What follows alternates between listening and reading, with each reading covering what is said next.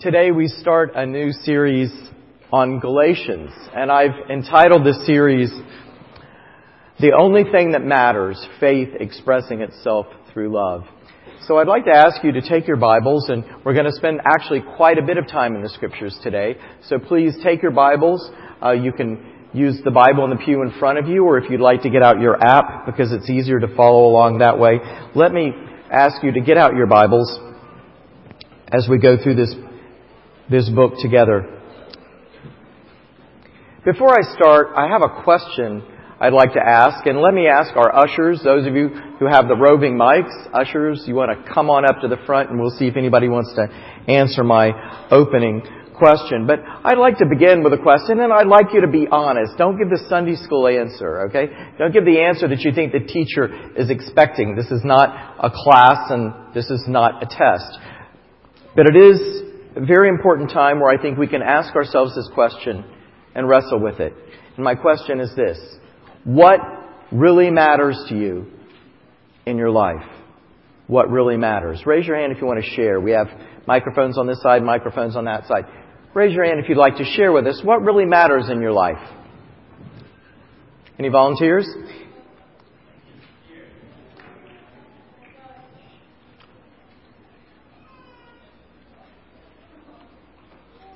Is the mic on? Oh, that one's dead. Okay.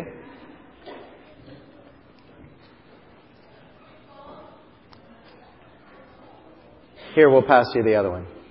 We have a person who's willing to share. What really matters? Okay, there we go. My phone. I'm sorry, what?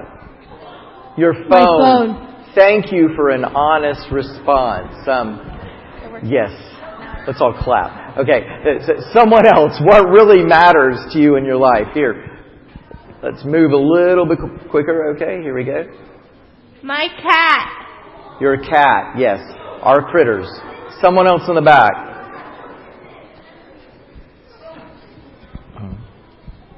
What really matters? Different relationships. Yeah, your relationships. Good. Someone else. Do you have any people over the age of like 18 that want to answer the question? No offense. I'm super happy our youth love to jump in. I just wish those above 18 would jump in as well. Okay. Someone over age 18? Okay. Are you above 18? Okay. Oh, okay. Mine's just short. Peace. Peace. Peace where? My life. Okay, my peace heart. in your life. Okay. World peace? I was like personal peace. Okay, like being at peace. peace. Like being still. All right. So you're not into the big world peace thing. It's just peace in your own life. Okay. Good. Someone else. What really matters? Let's hear one or two more of you. Anybody over the age 18? Want to share? Over the age 30, maybe? My children. Who said that? Over here. Okay. Your children. Thank you. Your children matter.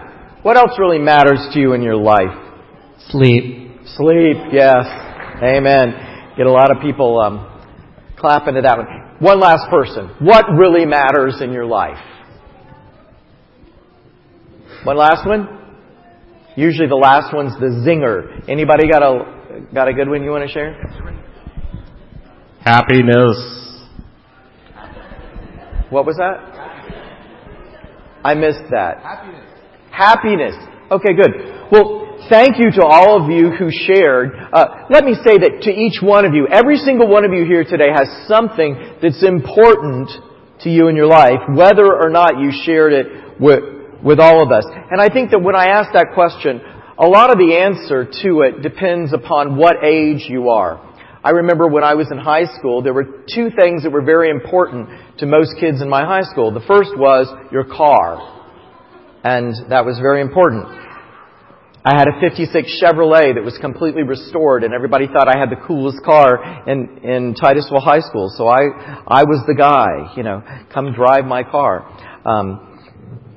The second thing that was very important when I was in high school was having a tan. Now, I know that's not important for those of you in Boston, but I grew up in Florida, and those were two things that were very, very important. But when you move on to college, what's important is your grades, whether or not you can get into grad school, whether or not you get the job you want, when you graduate. Then you move on to graduation, postgraduate time, and what becomes important is finding a mate. Finding somebody who's willing to put up with all of your idiosyncrasies and listen to all your crazy jokes that you often tell over and over and over again. And someone who will listen to you when you're hurting and put up with your snoring when you're sleeping. So finding a mate is very important. Finding a house is very important.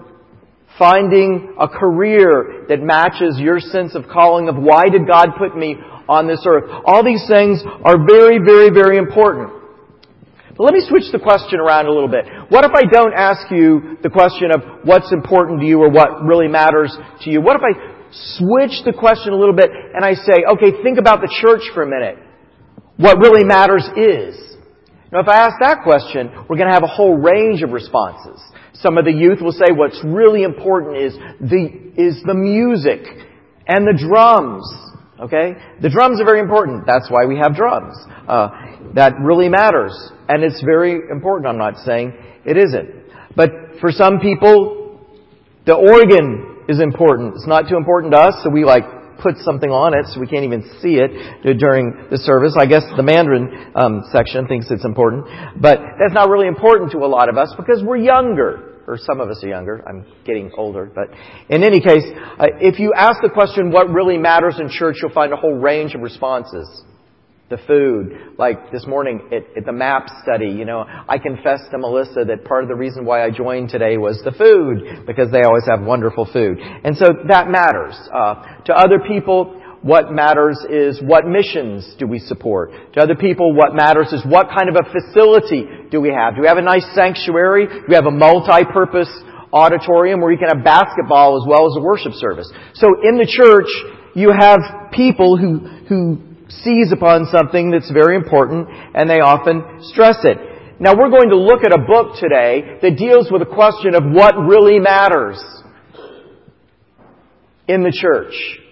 And at the time when the book of Galatians was written, there was one thing that really mattered, and I thought it was interesting, none of you mentioned it today, and what really mattered to some of the people who Paul was writing to when he wrote to Galatians was circumcision. Now, none of you listed that as the answer today, that was really important to you, and I'm sort of glad you didn't, because that would have really embarrassed me, but what was the issue with circumcision and why was that such a big deal in the church?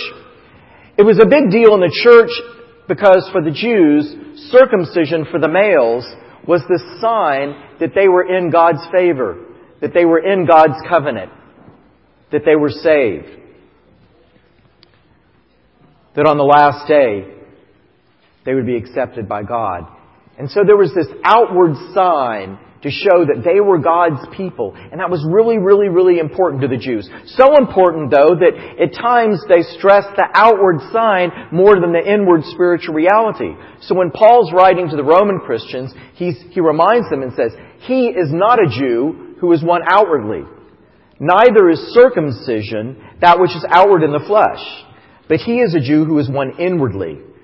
And circumcision is that which is of the heart, by the Spirit. And his praise is not from men, but from God.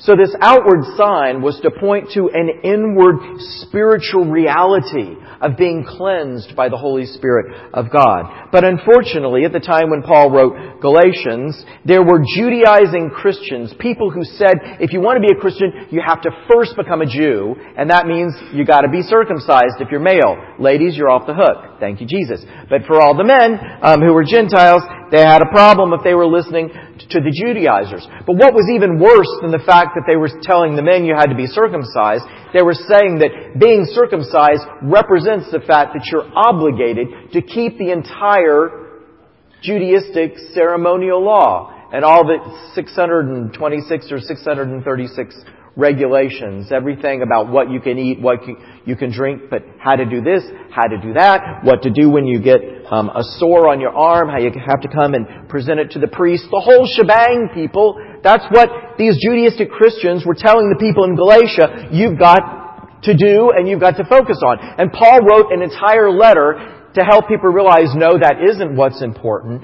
but to help people realize what it is that's really important. So what I want to do today in this message is I want to give you an overview of the book of Galatians and hit upon 5 things that the Apostle Paul thinks are extremely important and should really matter to every single one of us in the church. Let me begin. I'm going to read Galatians chapter 1, verses 1 through 9. Paul, an apostle, sent not from men, nor by a man, but by Jesus Christ and God the Father, who raised Him from the dead, and all the brothers and sisters with me.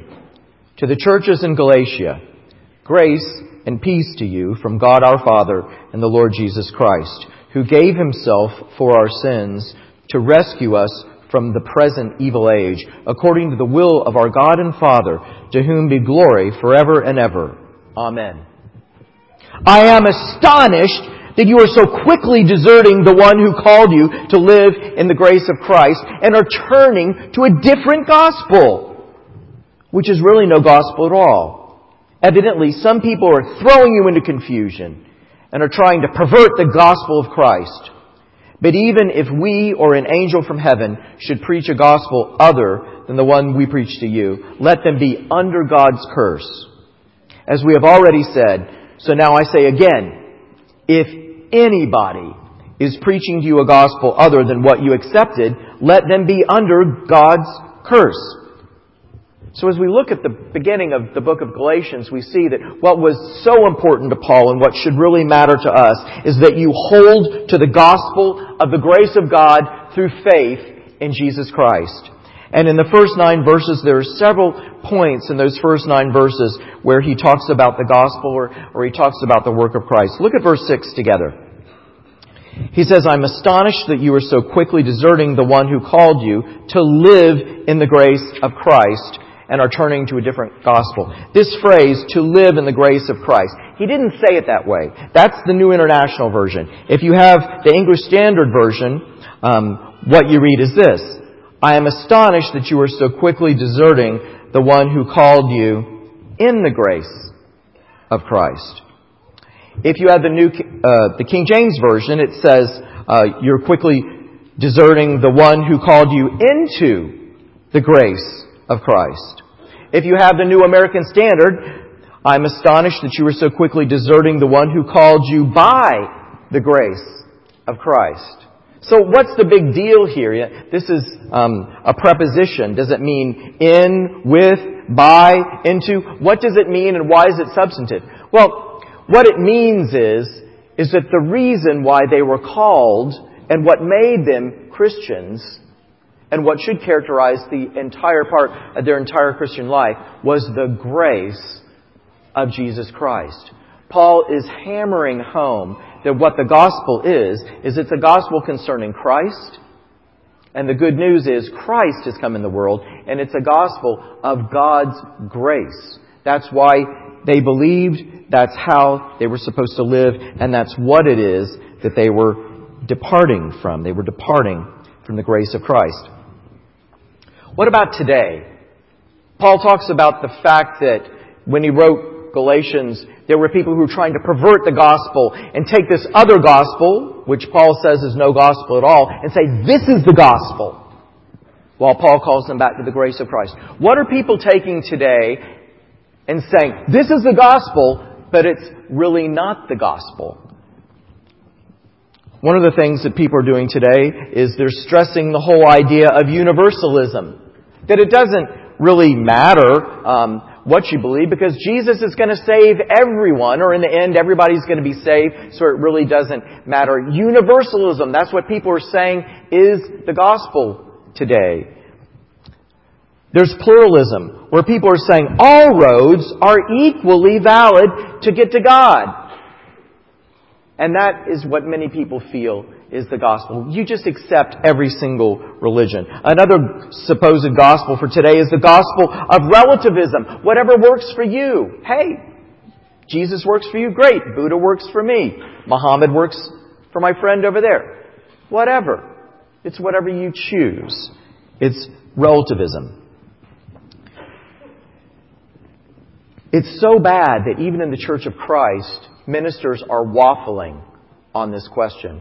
I don't know how many of you like liked watching Larry King live. It was one of my favorite shows years ago. But Larry King would have all these personalities come on his show on CNN, and then he'd interview them, and he'd ask them like the most probing questions he could possibly ask them. And one of the persons he got to interview one day was Joel Osteen, who's a very prominent preacher in Texas. Some of you came from Texas. Pastor Stan. Where's Pastor Stan? You probably know of Joel Osteen. Has a huge church, has tens of thousands of people in it.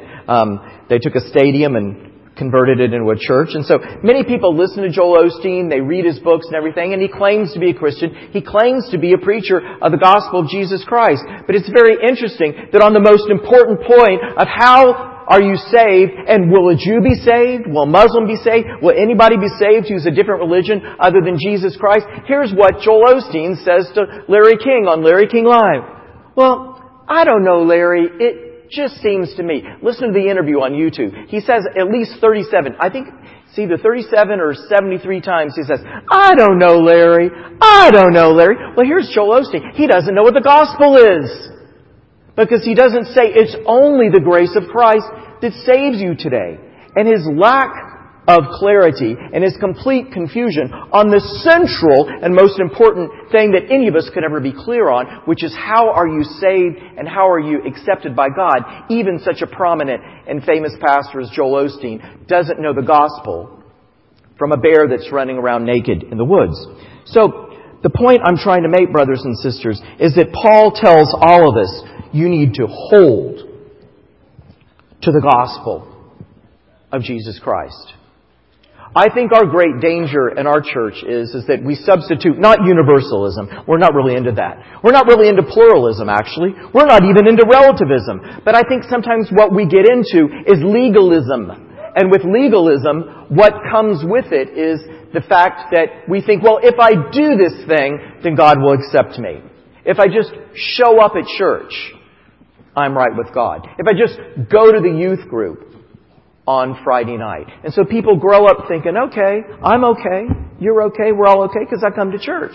Or I do this, or that, or the other, whatever the this, that, or the other is. Well, brothers and sisters, coming to church or doing this, that, or the other, that don't make you a Christian. What makes you a Christian, as Paul stresses, is believing in the gospel of the grace of our Lord Jesus Christ. So what do I mean when I say grace? Some of you aren't too clear on that. So, got the roving mics? I'm going to see who's been paying attention in messages for the last 8 weeks or so, and who might be a tad bit confused. If you're confused, we won't embarrass you. We'll just try and help you in your confusion. But I have a question. What do I mean when I say the grace of Christ? Who can define the grace of Christ? Raise your hands. Okay? Let's bring the mic over here. Where's the mic? Here we go.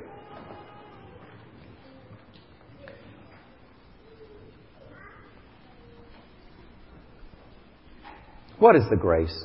The grace of Christ is meaning. Is what? The grace of Christ is what gives the world meaning. Okay, it definitely gives meaning, but what do I mean when I say grace? Like, you told me what grace does for people in their lives. It does give them meaning. But I'm asking you a different question. Who can define for me the grace of Christ?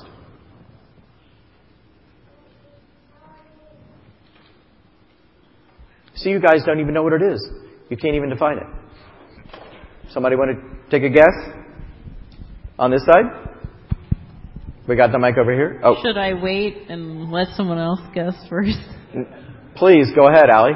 I was going to say,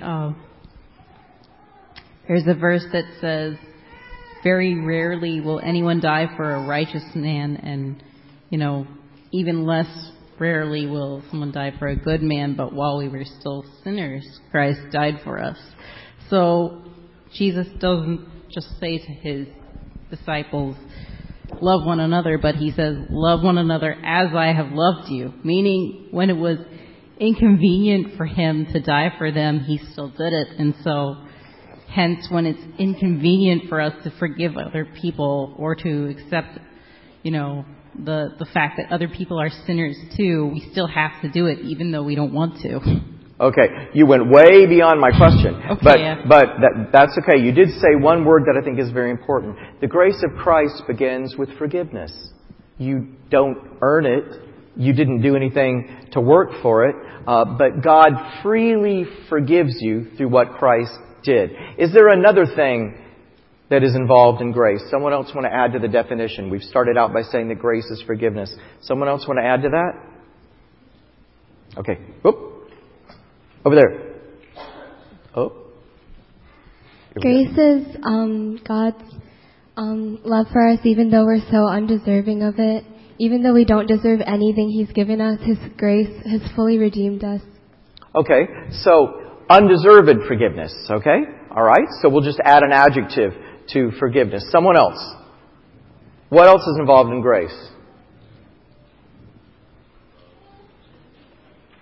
I wasn't planning on this taking this long in my message, but it is interesting. I guess another way of saying undeserved forgiveness would be a free gift. Grace is a free gift without strings attached. Okay, but we've already said that. That's the same thing of what we've said. You guys have made a 50% on the entrance exam that gets you into heaven and teaches you how to live the Christian life. How do we step it up and seal the deal and understand from the Bible's perspective what's involved in grace? It begins with forgiveness, and that forgiveness is indeed undeserved. But what else does grace involve? It's a gift of love. That's all involved in what we said earlier. What else is involved in grace? When Paul says the grace of Christ, you have to know what he means and what he's referring to. I'll give one other person a chance and then I'll share with you the answer. Okay? In the front? Right. 等一下. Whoop. This is scary. I don't know whether I have the right answer or not. Another thing I think I will add is the forgiveness God has given us is forever. It's forgive not only the thing we have done before, not the thing only done before Christ has died for us, but also the thing before and after, forever. All the thing, everything. It just washed away by blood of Christ. So you want to point out that grace keeps on going. It's not, you're not forgiven once and then you fall back into a situation where you're out of it. Okay. I must move on. I have a lot to say, no time to say it. And that's okay. If I don't finish today, I will continue the overview next week. So nobody get nervous and start looking at your watches. Everything's going to be just fine. You're going to get your lunch and your kids on time. But brothers and sisters, when we come to the Scriptures, we need to realize that grace not only focuses in on the undeserved kindness and forgiveness we have in the gospel when we receive Christ by faith, it also talks about the life that we live in grace so that the power to live a transformed life comes from God's grace. So grace is more than forgiveness. It's also power to live the resurrection life. That comes from Romans 6. I'd like to invite all of you to come to the joint worship service next Sunday morning at 9:30. I'll be preaching on Romans 6 and get into in depth about how God's grace works itself out in the life that we live before the Lord. But the point is that grace does something for you. Forgiveness, that simply cancels your sin. But grace does something in you as well. It transforms you. And that's the point that Paul makes in chapter 1, verses 13 through 24. Listen as he shares his testimony. For you have heard of my previous way of life in Judaism, how intensely I persecuted the church of God and tried to destroy it. I was advancing in Judaism beyond many of my own age among my people and was extremely zealous for the traditions of my fathers. But when God, who set me apart from my mother's womb and called me by His grace, was pleased to reveal His Son in me so that I might preach Him among the Gentiles, my immediate response was not to consult any human being. I did not go up to Jerusalem to see those who were apostles before me. Hang on, I lost my pages.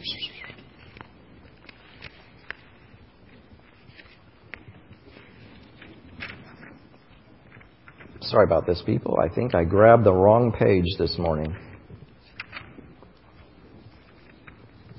Here we go. I'm having a senior moment.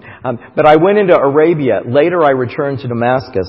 Then after 3 years I went up to Jerusalem to get acquainted with Cephas and stayed with him 15 days. I saw none of the other apostles, only James, the Lord's brother. I assure you before God that what I am writing to you is no lie. Then I went to Syria and Cilicia. I was personally unknown to the churches of Judea that are in Christ. They only heard the report. The man who formerly persecuted us is now preaching the faith he once tried to destroy. And they praised God because of me. One of the main themes of the book of Galatians is that you become personally transformed by God's grace. Paul shares his testimony. He went from being a persecutor, a killer of Christians, to the apostle to the Gentiles. How does something happen like that? That is crazy. That's insane. What power is there in a message that can turn a bad person, a murderer, into one who's willing to give his life in service for the Church of Christ, even if he has to suffer for it, even if he has to go to prison for it? That's what we see in the life of the Apostle Paul. Grace changes everything.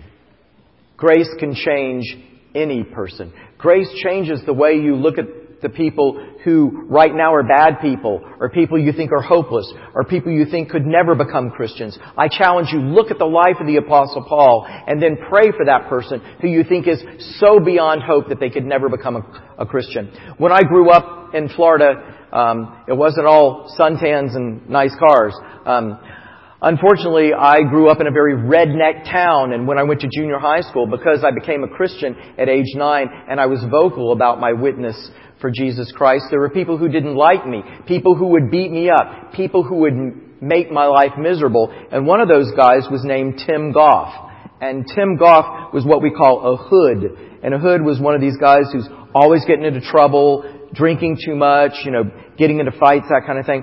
Well, I was flying on a plane from Rochester, New York, home to Florida. One day I was sitting next to a man. We come to find out that both of us were born and raised in Titusville. This man I was talking to went to the alternative high school. The other high school, it was Astronaut. I went to Titusville High School. And we started talking about people that we knew and things. And I shared that I was a Christian.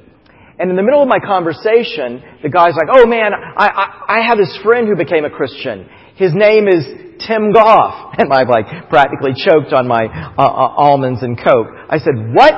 Tim Goff became a Christian?" This man who I had prayed for many, many, many times over many years, he's like, "Yeah, dude, he went from being almost in prison to being a guy who's talking about Jesus all the time." And I'm thinking, that's really interesting. So then months pass. I go back to college. I'm now coming back. I'm coming back at the end of the year, and my parents picked me up at the Orlando airport, and they said to me, "Hey, do you remember that guy Danny who you shared the gospel with on the plane last time you flew down here?" And I said, "Yeah." And my mom looked at me and she said, "Well, his brother took a gun and shot him dead a few weeks ago, and he's dead." And I went, "What?" And she's like, "But the good news is right before that happened, he had accepted Christ and he was baptized." So the man becomes a Christian, this guy who I shared with, and then his brother kills him. And so I was down in Florida, and one of the things that happened to me when I was in Florida is I got invited to play trumpet during the offertory in the church where this guy had become a Christian, been baptized, and then later they did his funeral. So it was a very emotional time for me that day during the service. This was the same church that I was saved in, and they had a choir loft up behind where the pastor stood to preach. So I was standing in the choir loft next to the piano, and I was going to play on my trumpet, "Great is Thy Faithfulness." And I couldn't see the elders. The elders were sitting in chairs, and they were all facing this way, and I was looking out this way. So I had no idea who they were, but as is common in many Baptist churches, one of the elders got up to lead the prayer before the offering. So here's what happens. This guy, who I couldn't see who he was, gets up, walks up to pray before the offering. And right before he prays, he turns around and he looks at me and he smiles. And it was Tim Goff. He had gone from being the hood of my junior high school and high school to then being the elder in the church where I was saved. And brothers and sisters, I could hardly play trumpet. I was so overcome. Why was I overcome? I'll tell you why. Because the gospel of Jesus Christ has the power to change people's lives. I'd like to ask Ben Gu to come up, and Ben, you can help in my message. Ben's been sharing with me and with others about how the gospel has changed his life, and I'd like to give him an opportunity to just share a little bit. Hello, I'm Ben. So, I'm just going to be sharing a little bit about what God has told me in response to grace and the cross. So I'd just like to share that with you. And so, I just kind of want to start giving so in college, I was brought to a point where I felt total condemnation before God. And I realized that one of the main reasons why was because I was trying to conquer sin. And what I didn't realize was that sin was powerful. And it's in our nature, and we are helpless against it. And so as I struggled, as I tried to fight the sin, I was put upon guilt, put upon shame, put on condemnation. And so even though I grew up in this church and I knew about the cross, it didn't really strike it to the heart. And what I learned about the cross is that while we are helpless before sin, God is powerful. And though we are slaves, God has set you free. And only God, through His love poured out on the cross, through forgiveness, is able to wash you clean. And because God is so powerful, He is able to transform you. And it doesn't come from within us. You cannot fight against this, trying to conquer sin, like trying to fill up a checklist, trying to say before God, look what I have done today.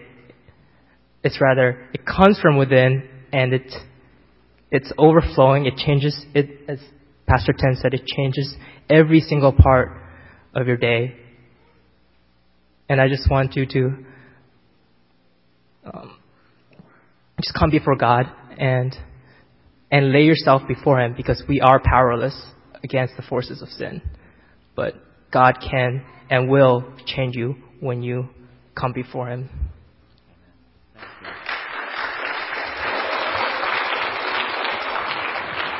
So let me close with this question. What about you today? Have you been transformed by God's grace?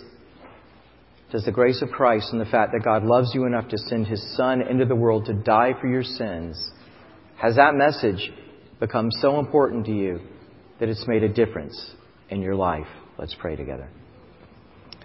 Lord, we thank You for what You've taught us about the power of God's grace, the grace that You've given us in Christ, and how You've shown us through Paul's life what You can do when You get a hold of us. Thank You for getting a hold of Ben.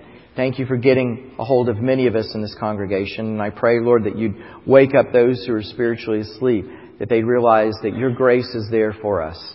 It's vast, it's deep, it's unending, and it's free, and it's real, and it's in Jesus. Help us hold to it. We pray in Jesus' name. Amen.